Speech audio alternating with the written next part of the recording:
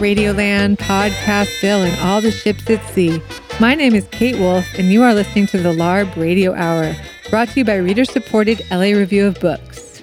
Joining me today is my co-host, Medya Ocher, the managing editor of LARB. Hi, Kate. Hi, Medya. And today on the show, we have Amelia Gray. Yep. Amelia Gray is a local writer, a local girl, hit it big. It's true. She is the author of a new novel called Isadora. About Isadora Duncan. Yeah, and which was a really nice motivation for me to actually look into who Isadora Duncan was, because it seemed, for me at least, this was a name that I knew. I sort of pretended that I knew exactly what Isadora Duncan did. I knew she was a dancer, but aside from that, my knowledge of her and her life was pretty vague. And she is a really interesting person.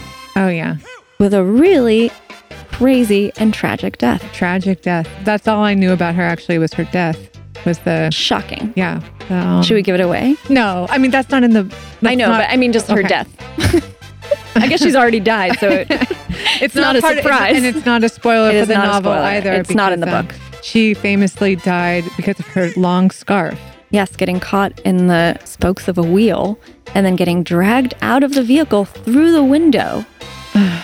Insane. And Amelia's book also deals with a very tragic event in her life that also involves the death of her children. So it's a tragic life. Tragic life, but it seemed like she also had a lot of good times as well. So that's true.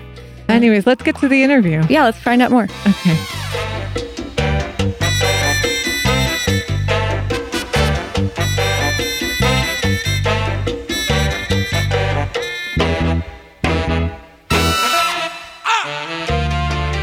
We're here with Amelia Gray.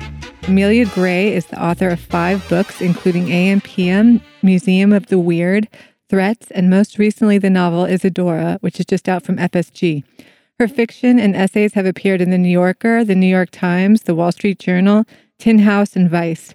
She is the winner of the NYPL Young Lion, of FC2's Ronald Sukenik Innovative Fiction Prize, and a finalist for the Penn Faulkner Award for Fiction. She lives in Los Angeles. Thank you, Amelia, for being here. Thank you so much for having me. We're thinking you want to read from your novel, I would Isadora. love to read from Isadora. So I'm going to read just from the prologue of the book. This is the first bit of it. The little one ate toast and cheese and kissed the cloth with buttered lips. The older chose a soup and sipped it plaintive from her spoon. Napkin in her lap, poor love, ever obedient, white lace twitching in the breeze. This crumb-coated pair, arms lifting for mama, only know to take in love and churn it out again, offered up still warm from the soft shell of their delicate hands. What is love but fingernails and backward glances? Picking the pills from the lace laid square at her neck, the girl smooths with spit the cotton rose pinned at her throat. White socks and soft shoes, sleeves like diving bells. The tailor blessed this dress and wished her well, stitching her name into its seams, Deirdre, ever serious, minding her manners while the grown-ups talk. Her brother Patrick, fresh as cut grass, buttered baby in a high seat, soles of his kicking feet soft as a calf's new cheek, flower-skinned in curls, knowing without lesson the whole of love in golden waves. Patrick of the rumpled pleats framed in red wicker, his sweetheart mouth, that handsome hair. He fusses when his toast is gone and gnaws the cloth his papa presses to his face. There's a winsome pop, collar sharp and tied. The man feels most at home in a city that bears and shares his name, a proud piece of him inked on every calling card, cut into door frames and hanging signs as greeting and deference in one, Paris.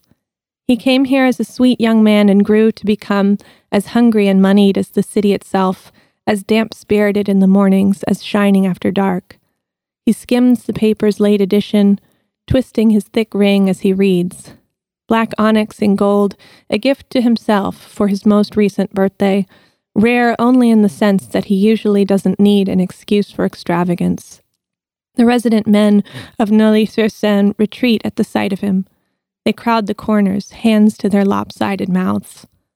The body is a column. It begins with each foot steady in the dirt, rock-long fastened to the ankle, shin to knee bearing the pelvis, that busy fulcrum, friend to the waist, spanning wing from root, the cup of power and the seat of it. The belly and back, jaw to the trunk, its sternum a wagging tongue, and there, buried in the rib like a line of charged powder, the solar plexus. Its ray powers far-flung satellites of the hands and mind, belly and breast, shoulder and sex, willing the feet to move. Any cafe in the world is a crowded constellation of these rays, a sea of waves, cut with men bearing cakes and tea on silver trays that gleam through the drizzling spring. That's beautiful. Thank you so much. So we already know some of the characters from the book just from that reading. Mm-hmm. I was wondering if you could tell us, kind of set up the novel a little bit and tell us who you've written about. Sure. So that section is the meal that Isadora Duncan and her 2 children are having with Paris Singer, her lover and the father of her youngest child. They're in Paris. It's a beautiful April day. After that short scene, the children go with their nurse, and on the way home, the car stalls and stops, and the driver gets out to crank the engine, and the car rolls into the river, and they die. So that kind of starts the action of the novel and the rest of Isadora's life, which would be spent grieving and trying to see how she would go on. The book follows her and Paris, and there's appearances from her former lover, Gordon Craig. There's her sister, Elizabeth, who comes in from Germany to manage the affairs. There's Elizabeth's lover, Max, and then Elizabeth's new lover, Romano. So there's kind of this kind of growing cast of characters. Isadora had 1 sister and 2 brothers, and her mother comes into town. The whole family is around. And the book takes place between Paris, Greece, and Italy, with a little bit in England. So it's very kind of hopping around Europe. She's avoiding her grief. She's moving towards it. She's in Turkey for some time. She's, it's a grief travelogue. For listeners who are not familiar with who Isadora Duncan was, would you just tell us briefly? She was a dancer. Sure. Yeah. Yeah. They call her the mother of modern dance. People remember her as being a very expository dancer, sort of an inventive dancer, because her dances felt very natural in contrast to the ballet russe, which was the style at the time. So she came in pre-20s, kind of living this sans limite sort of life. She's a California girl, but got to Europe as fast as she could and stayed there for a lot of her life. And she has this kind of Grecian ideal, this kind of bodily, natural sense. She didn't really love the rising trend of calisthenics that was happening with women's bodies. So she came up with this concept of dance that was it was meant to seem very natural, but it was very planned and purposeful and choreographed. And so it's this kind of interesting, she's always interested me as a figure, someone who supposedly made this natural dance, but it was very edited, I would say, because it's sort of the novelist's way as well.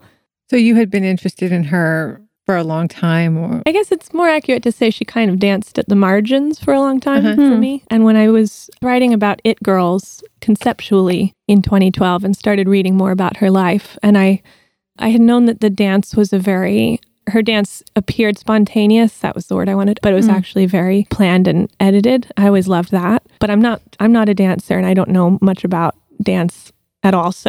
But then when I was researching her, I found out about how her children died, and that kind of opened up this whole different side. To think of artists living the span of their careers and through the span of their lives through also this terrible grief. And I mean, that's always been really fascinating. So the death of her children provided an entrance point for you in terms of, like, why do you think the grief was where you thought, oh, I see how I can tell the story? Yes. Well, this book is a little rare for me in that the first scene, which I just read, was actually the first thing I wrote when I first started the book. And that never is what ends up happening. But when I was reading about the children, I was in Toronto at the time, and my impulse was just, I really wanted to write that scene, like the last meal that they had.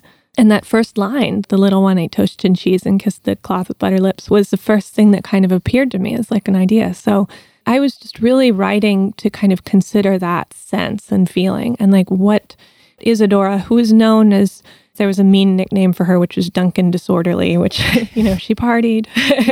And she partied kind of before the 20s when it was more kind of socially acceptable for women to party in the way that she liked, which was with champagne and tarts. Yeah. It's the best way to party. Among the best ways, top 5 ways to party. Champagne and strawberry tarts. But yeah, I don't know. It was kind of interesting and an entry point. And I never had the sense of, okay, I'm going to write a 400-page book and this is how it's going to start. I don't know.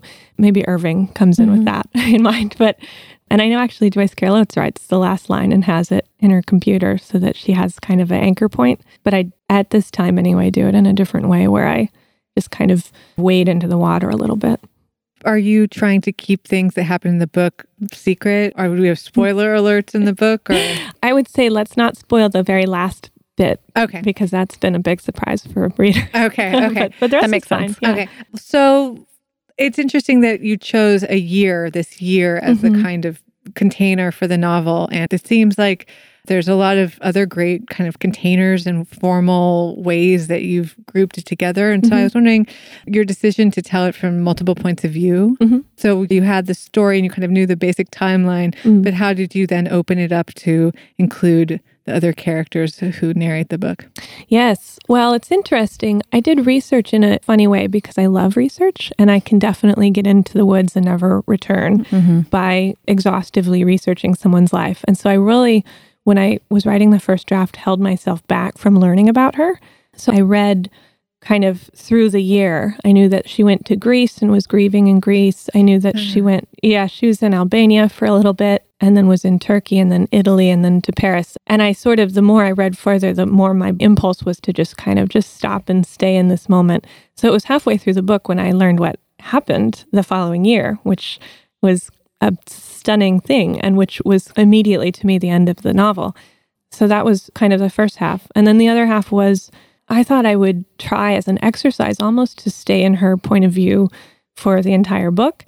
And then it swiftly became clear that she would be kind of a difficult primary and sole narrator. So she's in first person present tense, and I think of the world revolving around her, literally. She's the only one kind of in the moment, and everything else is in third past, which felt right. It was strange to me because I've never even messed around with tense. I had always done threats is all third, pretty close third, but when I started seeing her as being first and then recognizing that in scenes between her and her sister, if it didn't feel right in first present, if I switched it to third past, then it became clear it was in her sister's point of view. It was those kind of wild things started happening. And I lived in a lot of fear and doubt about that point of view issue for a long time. Yeah, but... Has that happened to you before where a formal decision sort of opens up the story for you?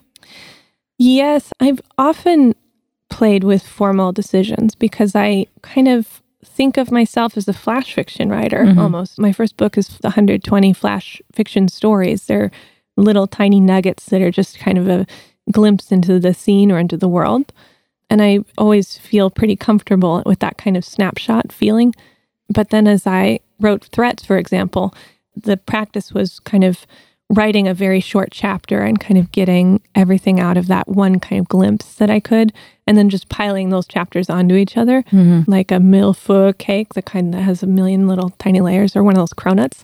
And Isadora is kind of it is a similar structure. It's short chapters and glimpses, but there is the breadth is much larger, and then each chapter does have I have a little more patience naturally than I did 5 or 6 years ago. You're listening to the LARB Radio Hour, coming to you from Emerson College in the heart of Hollywood. And now for this week's book recommendation.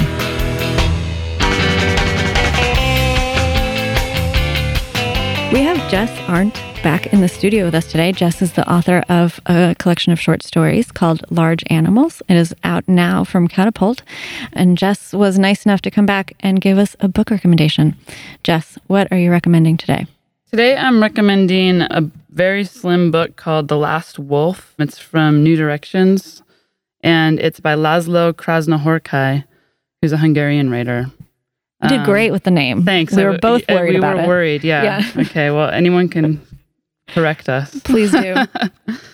It's actually one of these books that New Directions has been doing where they, one story is one direction and you flip it, and there's another little novella going the other direction. But the one I'm interested in is The Last Wolf, and it's like a very strange tale. It's 70 pages, one sentence. Wow. And it's a story told by a kind of depressed academic who doesn't seem to be quite himself. There's no other kind. There's no other kind. But he's telling it to, speaking of bars, a Berlin bartender who's like super bored and at the start of his shift and like barely like giving enough to like keep the story going. And basically the academic had been asked at some point in his career, not that long ago, by a committee of people who he'd never heard of before to come to a very lonely and dry region of Spain called Extremadura and to write about their culture. And begrudgingly he goes, but the whole time thinking he's not the right one and he shouldn't be there. And when he's there, he finds out about this kind of haunted, sad story about a pack of wolves that one by one was killed off. And that's all he can think about. Oh, that sounds so good. Yeah, so I loved it. And it really reminded me of my favorite kinds of writing. Like, reminded me a lot of Roberto Bolaño's like best stories. Wow. Where it feels like there's something terrible just at the other side of it. And what brought you to this story in particular? How did you get here? The really great people at Skylight Books recommended it in their world literature section. Oh, They know what they're doing over at Skylight. They do. Skylight is a local bookstore in Los Angeles, in Silver Lake. So this is a nice way also to say hello to them. And have you read any of his other work now that you've kind of entered in through the story? No, but I'm realizing that like one of my best friends and the readers who I most admire gave me a much longer novel of his some years ago that embarrassingly I haven't read. And now I'm like hoping I can find it in my books because I'm really excited to read more. Great. Tell us the name of the book again, or the story. The story is The Last Wolf. And it is by... You're going to make me do it again? Yes, I am. Sure am. Okay, let's try it. Lazlo Krasznahorkai. Beautiful. Thank you so much, Jess. Thanks. That was Jess Arndt, author of Large Animals, out now from Catapult.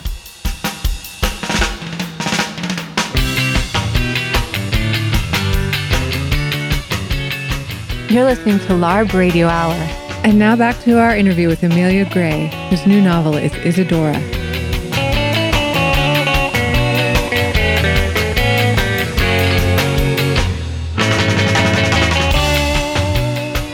I want to get back to the relationship between Isadora and her sister and other people in the book later. But do you call them inner titles? It's not quite what it is, but the chapter titles. Yes. What would you call those? You know, there's something that happened in Victorian literature, this sort of the intro that for your listeners, it's a chapter where Isadora goes to kind of rescue a man on his mother's request. The chapter starts with this little italic line that says, Isadora travels to Ayastefanos with the goal of helping someone besides her for once. And so there's this little kind of twist of what's happening. It's sort of, I almost think of it as Elizabeth's voice a little bit. It's a little snotty sometimes towards Isadora as a narcissist. It has a different... I just loved it because I thought it had a kind of comic tone and a very different tone from what would precede it or so it was, those were working in a great way, I thought. Oh, good, thank you. Yeah, there's some sense in there of if I didn't have that one line specifically on that section, the reader would go in seeing, maybe wondering a little bit if the writer is seeing her as a hero or if this is a straight story of like the white woman going to save a man in trouble or something, which I was very cognizant of. And so myself as the writer kind of wanted a little bit of framing in a way that kept it from going so deeply into, it's a book of intense grief and sadness. And it's maybe for some a strange summer read, but it's also it's a travel book, and it has and it's framed as such by a family that I always kind of read as very cynical towards Isadora. Is there, do you have this may be too personal, but did you have a personal experience with grief where you thought, oh, I can sort of feel my way through this myself? Yes, I think it's a combo. I mean, everyone has moments of grief. I lost a friend in the middle of writing this book, and also a family member or two. But I don't have children, and so it's also kind of this combination of exploring what seems to me would be the most tragic event of any existence, which is the loss of a child, and two at once. Right. So there was that was an exploration that I wanted to do very honestly and very unflinchingly.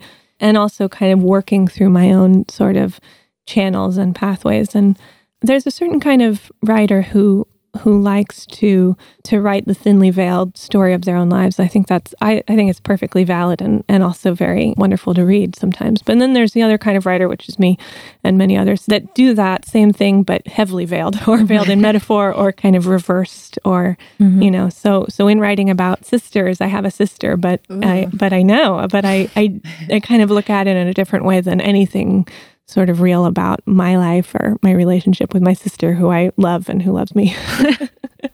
Right. But so, because maybe you should explain that the relationship between Isadora and Duncan and her sister, and so how much before I ask you, how much of this was based, how much of the story is real, completely based off research you did, and how much is your interpretation of the facts? Well, I would say maybe 30% is real, based off of biographies of Isadora, and 30% is maybe invented from me.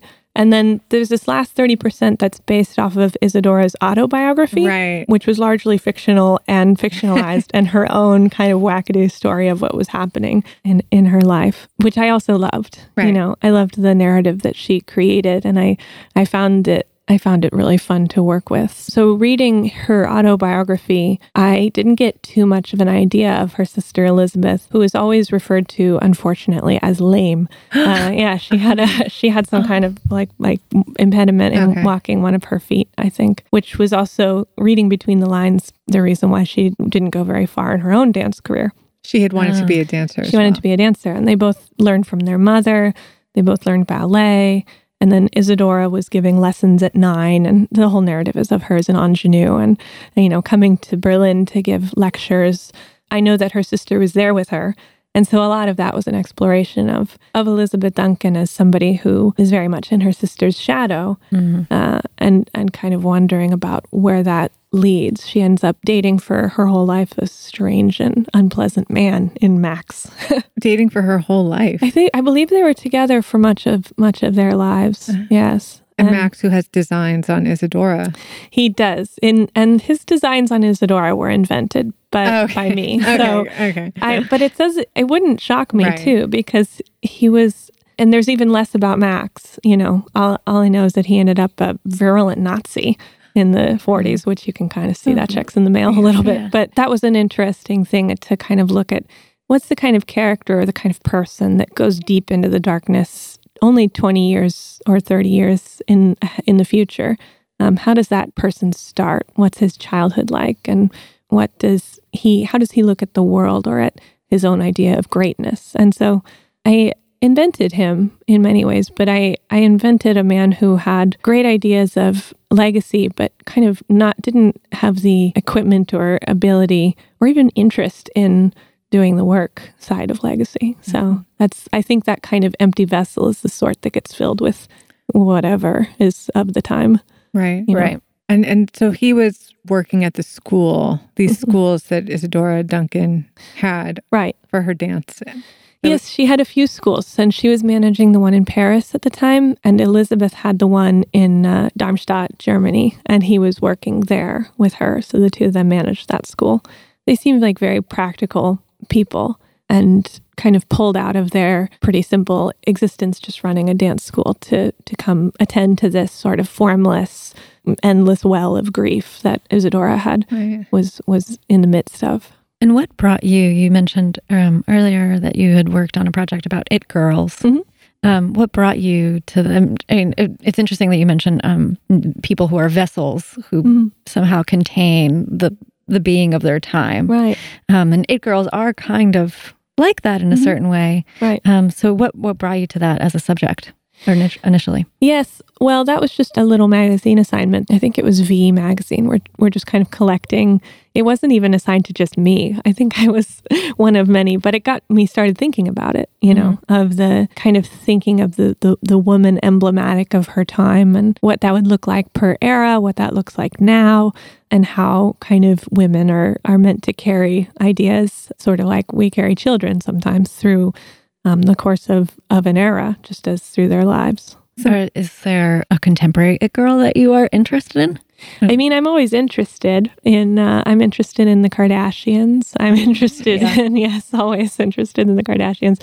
You know, I'm interested in all the extra Kardashians, the Black Chinas, the Amber Roses, the kind of the constellation of fame that this creates. And that whole house is fascinating to me. Yeah. It's interesting also because motherhood is such a large part of their story, or their existence and their fame, where a lot of what it seems like is, I've not watched the show, but you know, obviously I know who they are. Right. But it seems like a large percentage of what it is that they are about is having children and getting pregnant and splitting up, and like motherhood is still very much a part of what an it girl does, it seems like. Right. And there's a certain, you know, cultural cult of motherhood that we see. And I'm also, you know, mommy bloggers. This is really fascinating to me. I'm very into vloggers and the kind of sort of self-creation of their own myth making at whatever level, whether you have a handheld camera and you're doing something on YouTube, or you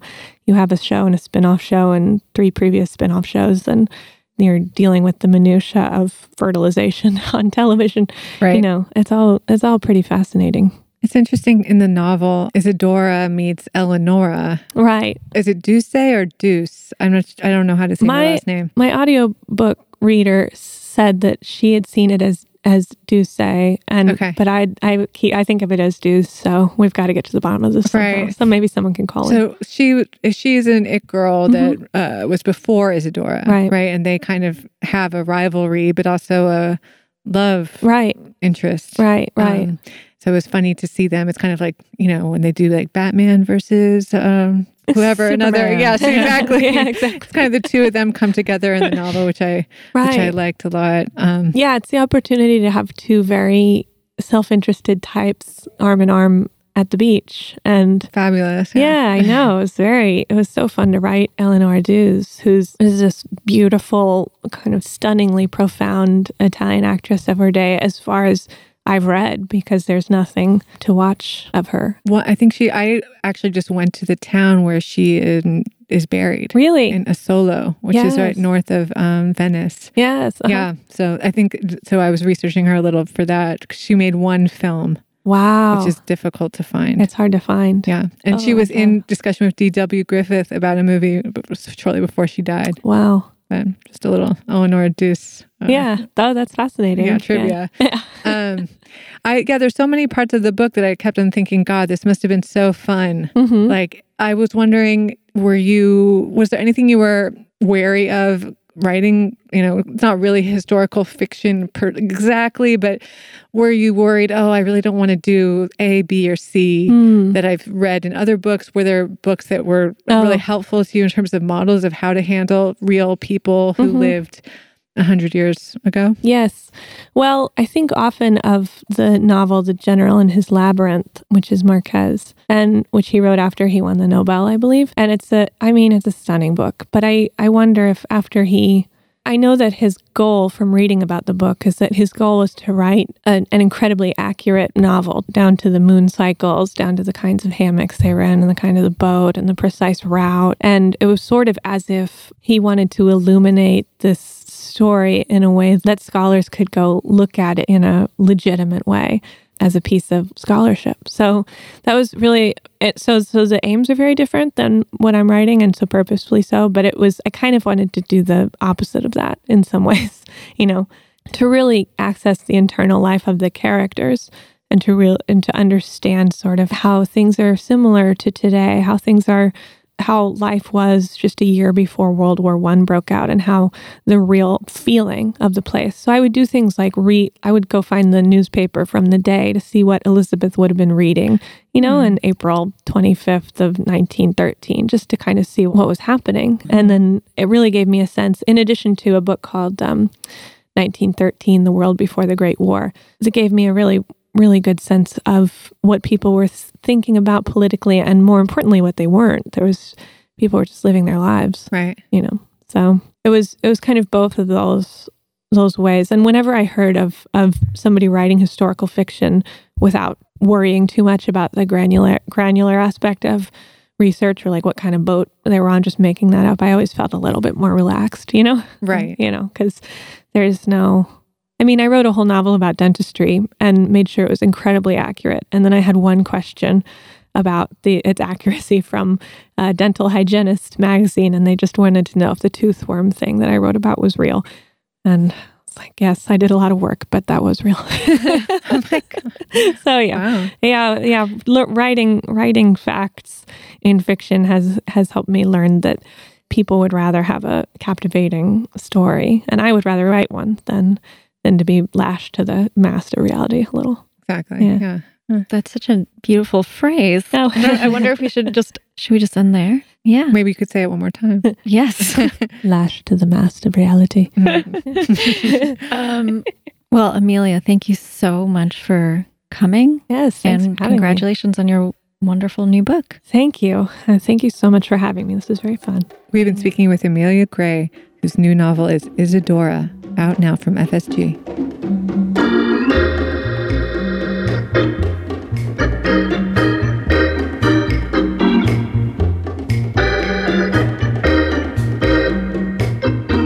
You've been listening to the LARB Radio Hour. Subscribe to our podcast on iTunes, SoundCloud, and Stitcher.